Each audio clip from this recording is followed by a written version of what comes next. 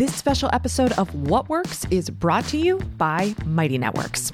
Mighty Networks makes it easy to gather your customers or clients together on a private, dedicated platform so you can share the courses, conversation, and events that will help them reach their goals. Plus, as a Mighty Networks host, you have full access to your member list, built-in payments, and smart, customizable features to enhance your brand.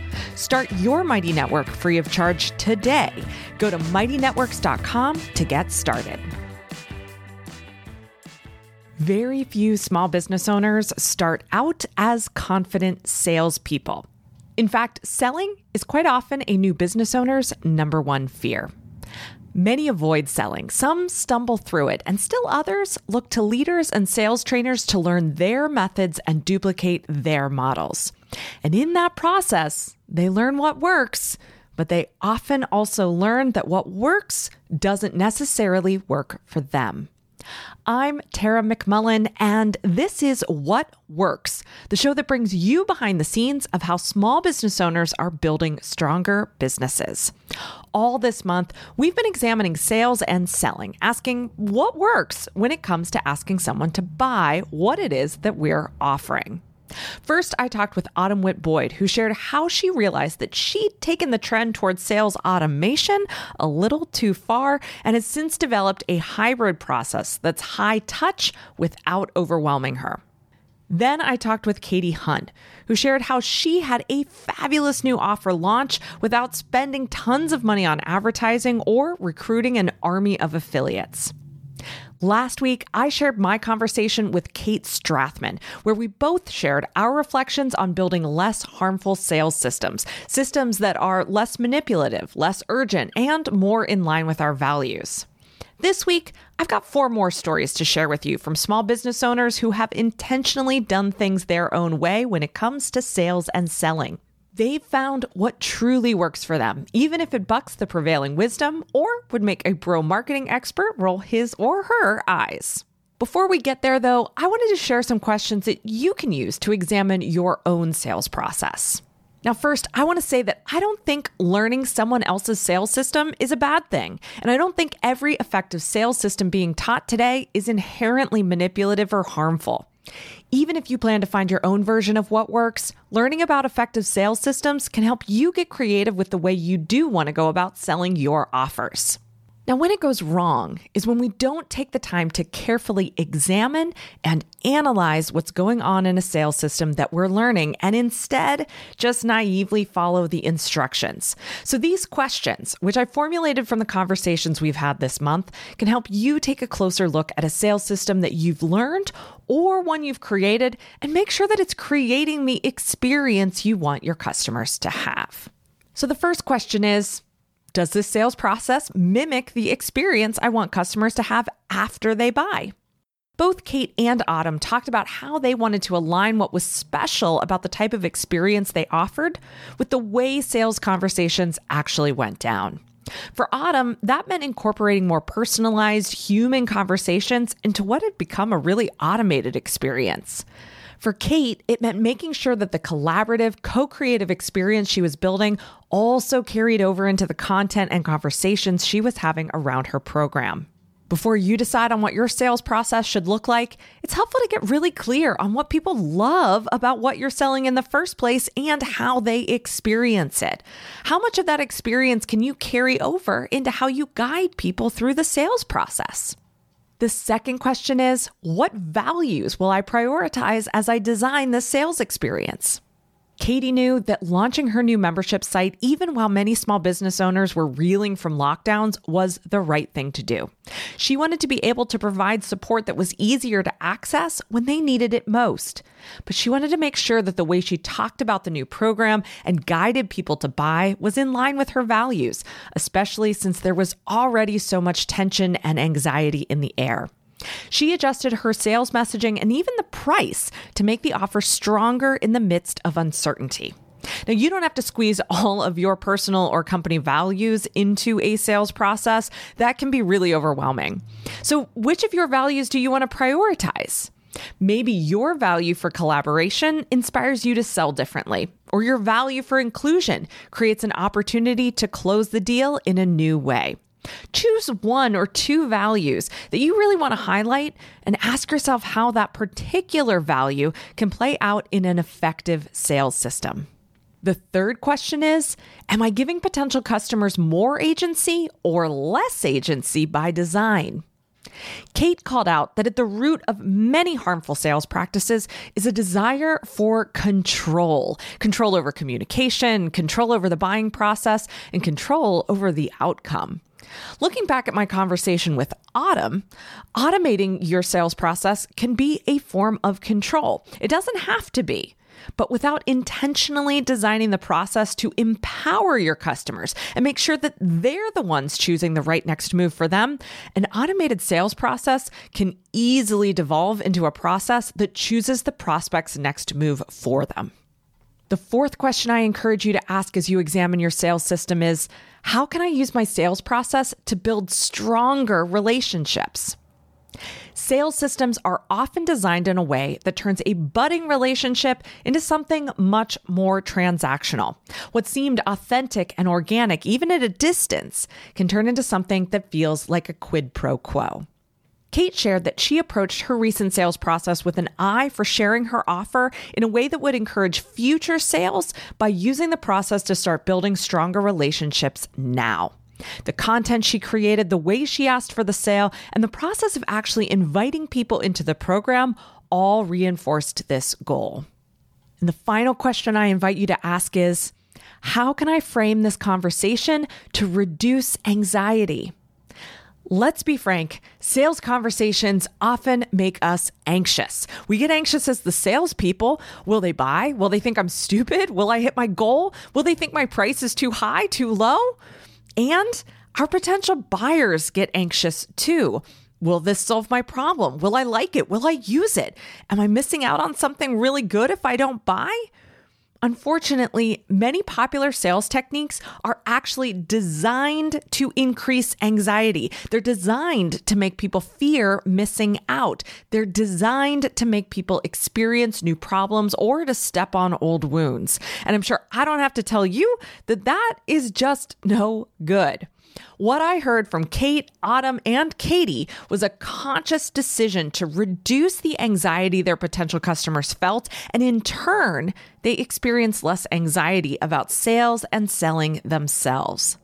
Kate reduced anxiety by being really direct with her potential customers. She didn't beat around the bush about what she was offering, and she made it really easy to determine whether or not they wanted to buy. Autumn reduced anxiety by having personal conversations with people who were considering her legal services so they could both feel good about the next steps. Katie reduced anxiety by creating content that showed exactly what a new customer would get when they bought and explained the best ways to use the product so that they could know what the experience would be like. Consider what part of your sales process makes you the most anxious and why, and then consider how your customer could be feeling anxious, worried, or unsure too. Think about how you could alleviate anxiety through the sales process for both you and your customer.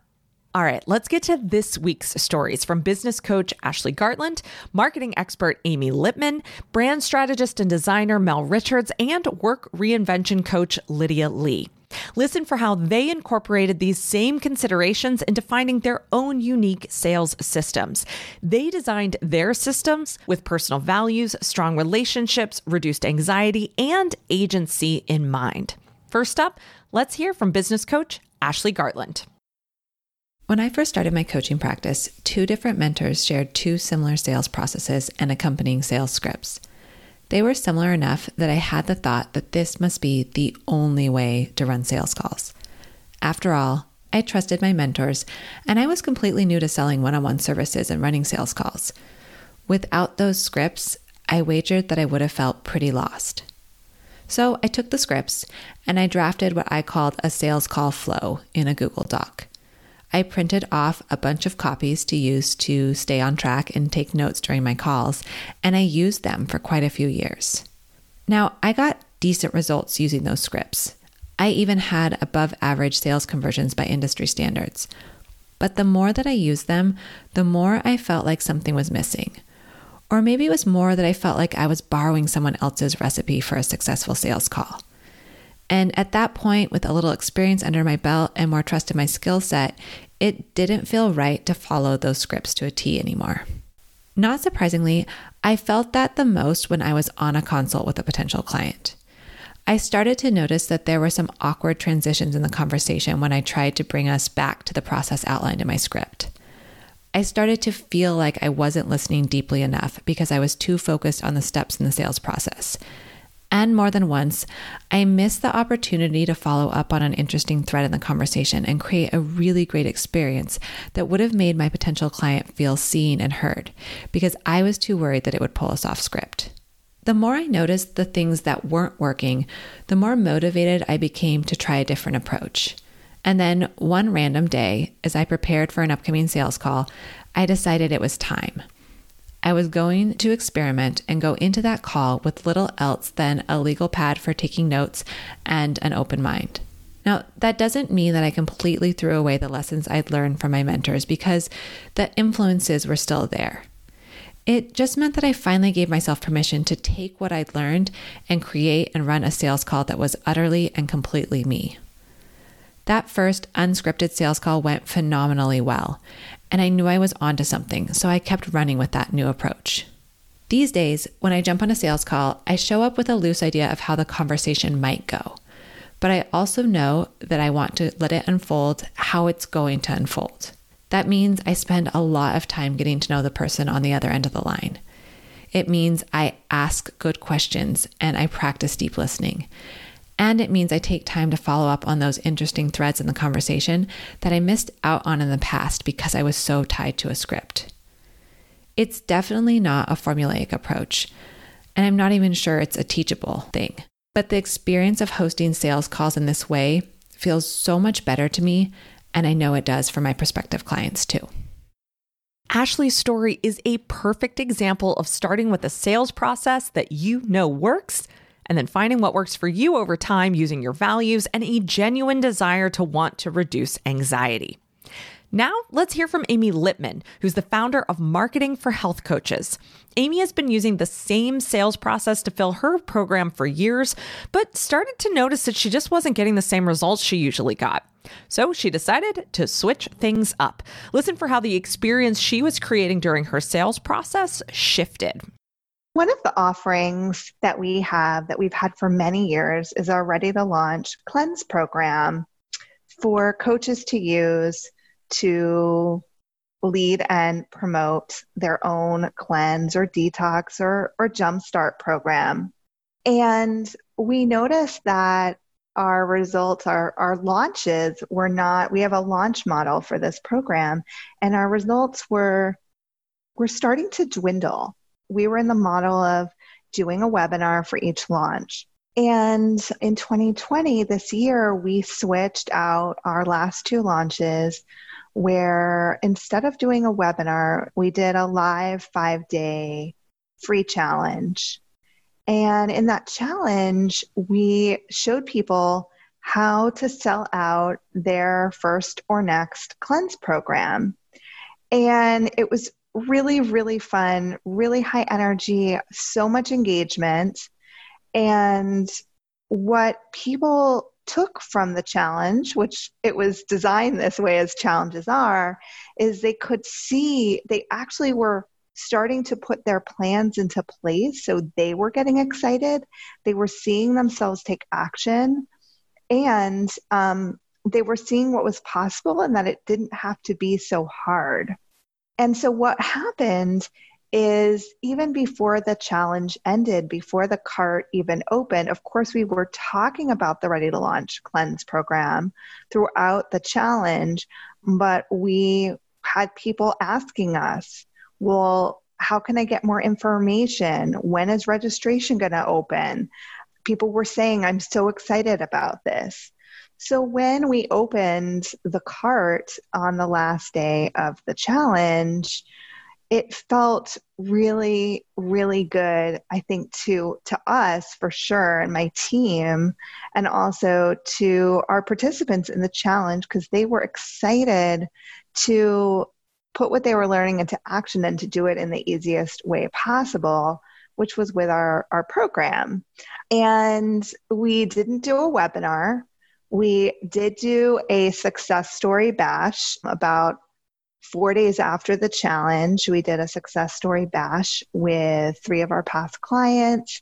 We real casual, talking about their experiences in the program. People could ask questions, so there was engagement.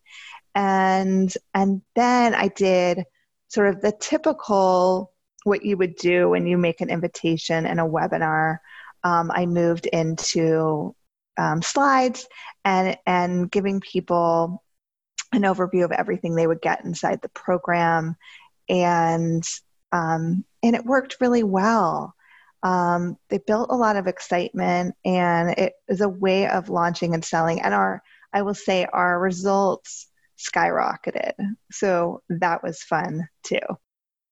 Amy really focused on creating an exciting and engaging customer experience through her sales process so that people would enter her program excited and engaged. And you know what? Excited and engaged people tend to get better results. So I love how the sales process starts to create the conditions needed to really get value out of the program. Next up is brand strategist and designer Melanie Richards. Mel is the founder of Modern Traction, a digital agency specializing in helping thought leaders, coaches, and consultants reinvent their brands to create magnetizing websites and communicate their value. Mel has a really high personal value for clear communication. It's what she helps her clients do, after all, but it obviously shapes how she approaches her business too. Listen for how Mel prioritized her value for clear communication to rework her sales process, and even how it impacted her business model. My sales process and making the ask, this is something that has evolved over the last couple of years quite a bit. I started experimenting a lot in my business to see what's really working and what's not. So I thought I'd walk you through how I used to handle sales and how I'm currently doing it now, because it's evolved and I feel like it's definitely getting optimized and streamlined way more. And it's actually made the biggest impact in my business and helped me increase my revenue and profits.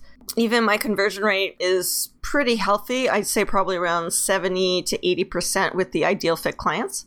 So initially when I'd be doing discovery calls, I'd ask my prospects a bunch of questions. This related around their needs with the website, the features, what's not working for them. We'd even talk about design, stuff like that. So I was a little bit more into the details. Then if we felt like we were a good fit, they would ask me to send them a proposal, which I did. But this actually took quite a bit of time, even though I was working from a template. But when I started to get more leads, I definitely started to see a bottleneck in my sales process. So I realized I really needed to optimize. And over the last year, I've done so quite a bit. So a little while ago, I started asking different questions on my sales calls, which were higher level and more business oriented. So as I got more curious about my clients, and I was actually asking them bolder questions like, how much do you charge for your highest package? How much would you like to be charging? What's your revenue? And what are your goals in terms of growing your revenue?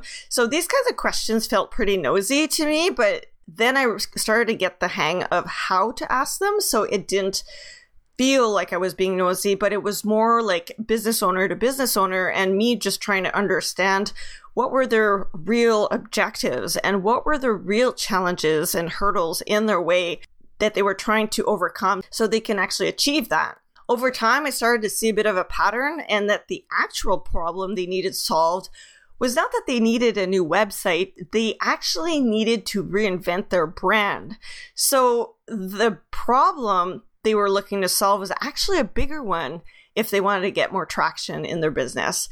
So this actually led me to completely redesign my services so I could actually offer them more value. This was kind of scary initially because I took the leap to start offering more services. So I was adding complication to what I was already doing, which was already pretty complicated. And I'll admit there was some meaty meltdowns along the way, but it really helped me get clearer on what my clients really valued and who my ideal clients were. So essentially, I was able to productize my services, and I created new packages so I could finally ditch doing proposals. Even though things got a little bit more hectic, I just focused on making the sales because I knew I'd figure things out as I go. And simply, it just felt way more aligned. Plus, my clients really reflected how much value they were getting from it, so I knew I was on the right track. And all of this actually really transformed how I approach my discovery calls now. So the questions are very different now, and they help me really assess where they're at and if my solution is going to be a good fit for them. So if we're a good fit, I'll ask them if they'd like me to go over my packages. And this is essentially me asking for permission to sell. And that lowers their guard in any case if it is up. So then I'll ask them if there's a package they feel would be a better fit for them. So in the end, I'm never trying to convince them of anything. I'm simply leading them and helping them understand their problem better, what my solution is, and the different ways I can support them. Then I'll straight up ask them if they'd like to move forward, and this usually goes either of two ways. If it's a yes, then I'll give them a virtual high five and I'll ask if they want to pay 100% upfront or do installments. So I know that asking for upfront payment may come off as pretty bold, and I definitely felt like a big ask initially, especially after raising my rates, but I make it worthwhile for them by providing a bonus service that's really high value to them, like a full year of hosting and website aftercare, but it's really easy for us to deliver. And to my surprise, I see that more than half of my clients are paying upfront, and that's been a total game changer simply because it's increased my cash flow, so I'm able to invest in my business sooner, hire people, invest in resources, and it's just helped me get more traction and grow faster, essentially. So for the ones who have not yet decided, I'll follow up and I'll actually send them a link to the webpage, which has all the details of the package. I'll include a link to our recorded Zoom call so they can refer back to it if they need. And in some cases, I've even recorded a personal Loom video just to recap on some of the key elements that might be more specific to their situation. So it actually feels quite personal, even though it's not a custom proposal. So in the end, for me, finding ways to offer more value to my clients and then presenting in a way that just makes so much sense and showcases the benefit to them has kind of helped me differentiate myself and get out of the commodity zone, and creating those clear packages has actually sped up my sales process quite a bit and has made it so much easier for prospects to say yes because the value is so clear. I feel so much more confident about what I'm offering, and it's totally smoother sales conversation. So making the ask has just become way easier, and the time I'm now saving, I'm able to spend working on my business, and I'm actually seeing profits increase. Mel's values certainly helped to shape her sales process, but they also helped her streamline her business model, which in turn made her sales process even more effective. Now, finally, let's hear from Lydia Lee. Lydia is a work reinvention coach, small business strategist, and the founder of Screw the Cubicle. Lydia took a fresh look at her approach to sales this year so that she could stick to her values and build stronger, long-lasting relationships with prospects. Authentic selling and human-first marketing strategies are the very things that has not only helped me to build a profitable business in the last 7 years, it also makes me feel good about the way I do business. In the last few months, as everyone on the planet has been navigating uncertainty and changes in the time of COVID-19, I've thought really deeply about how to sell authentically during this time without sacrificing my own values in the process. So I've been investing more time in creating a safe space for my customers to share their needs with me and how we can work together to create a comfortable process to support them in investing in themselves during this time. That means using conversations to sell, like picking up the phone to call potential customers rather than relying on automated emails, or sending a personal Loom message to every single inquiry that comes into my inbox versus just a canned response. And honestly, people love it when they hear me say their name and can see my face in a personalized video right in their inbox. It's one of my favorite things to do. And it's made a world of difference where my clients have said that this has created more intimacy and trust for them to move forward in hiring me. Now, I haven't lowered my prices, but what I have done to make the sale with the mindfulness of my client's financial circumstances at this time is by tailoring the offer to help them say yes. What has worked has been to offer longer payment plans or tailoring a bespoke program to support my clients' budgets without discounting my prices. These conversations I've had with my clients in the last few months have given me great ideas to also be offering a different entry point to my signature one-to-one program by creating a more accessible option that leverages the signature framework I've already created and facilitating it in a community learning environment. By having real human conversations with my clients, especially in working with them to sell with their needs in mind, has been tremendous in not only making the sale, but using their feedback to reinvent the way I offer what I do in creative ways. Another thing about selling, I've really been embracing the notion of being open every day and not launching like a madwoman like I used to. This agreement to myself allowed me to reposition my offer in a way that doesn't have that dreaded ticking countdown timer to join my program and really allow people to be educated on what they need to be ready to be a student. Every single email I send weekly is a seed I plant to move them from contemplation to commitment. And this is really all I can control. I can't control when they have the money to join or when their so-called stars will align for them to say yes. What I can control is planting those seeds to helping them create movement in their beliefs and trust in themselves so that they can join when they're ready. And because my offer is evergreen, I don't lose out on students when they are ready to join beyond an enrollment date because, well, I'm open every day. They don't have to wait until I open doors again to join. They can join right now. And this may be after the 18th time they see an email from me. And that email resonated so powerfully that it was their perfect time to say that confidence, yes, please, to my offer. So to me, selling is really a commitment to planting the seeds, not just at a launch, but every time I have the privilege to land in their inbox. And it's a much more fun process to make selling less sleazy when I can humanize the way I do it through real conversations with real people. Selling is a commitment to planting the seeds. I love it. We tend to think of a sale as something that either happens or it doesn't. But the process of making a choice to buy is one that often happens over time, even if it feels or looks impulsive in the moment. By choosing to plant the seeds for each sale, Lydia is honoring her personal values and building stronger relationships. So now it's your turn. The next time you're ready to ask for the sale, consider how you can prioritize your values, design an experience you're proud of, reduce anxiety for everyone involved, and give your potential customer real agency in the decision-making process. When you do, you'll have designed a sales system that really works for you.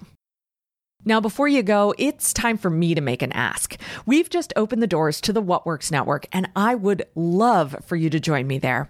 The What Works Network is a community of practice where experienced small business owners make a habit of building more effective, sustainable, and profitable businesses one day at a time.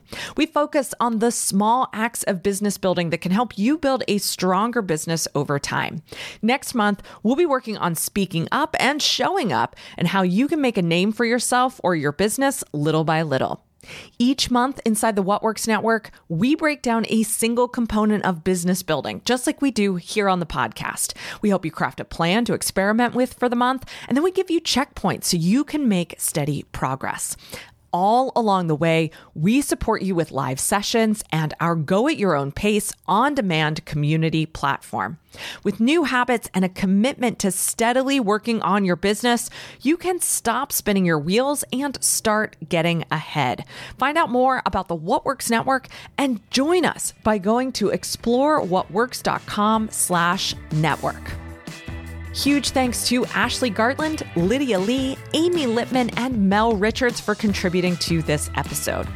What Works is produced by Yellow House Media. Our production coordinator is Sean McMullen. This episode was edited by Marty Seafeld. Our production assistants are Kristen Runvik and Lou Blazer. And special thanks to Shannon Paris for production help on this episode, too. Now, What Works is recorded in what is now known as Lititz, Pennsylvania, which is on the homeland of the Susquehannock people. The Yellow House is located in northwestern Montana on the homeland of the Ktunaxa Nation. Next week, we're celebrating our 300th episode of What Works with a live podcast recording and a panel of podcasting rock stars. Emily Thompson from Being Boss, Elsie Escobar from the Feed and She Podcasts, and Jessica Kupferman from She Podcasts. To attend the episode recording live, go to crowdcast.io/whatworks. That's crowdcast.io/whatworks.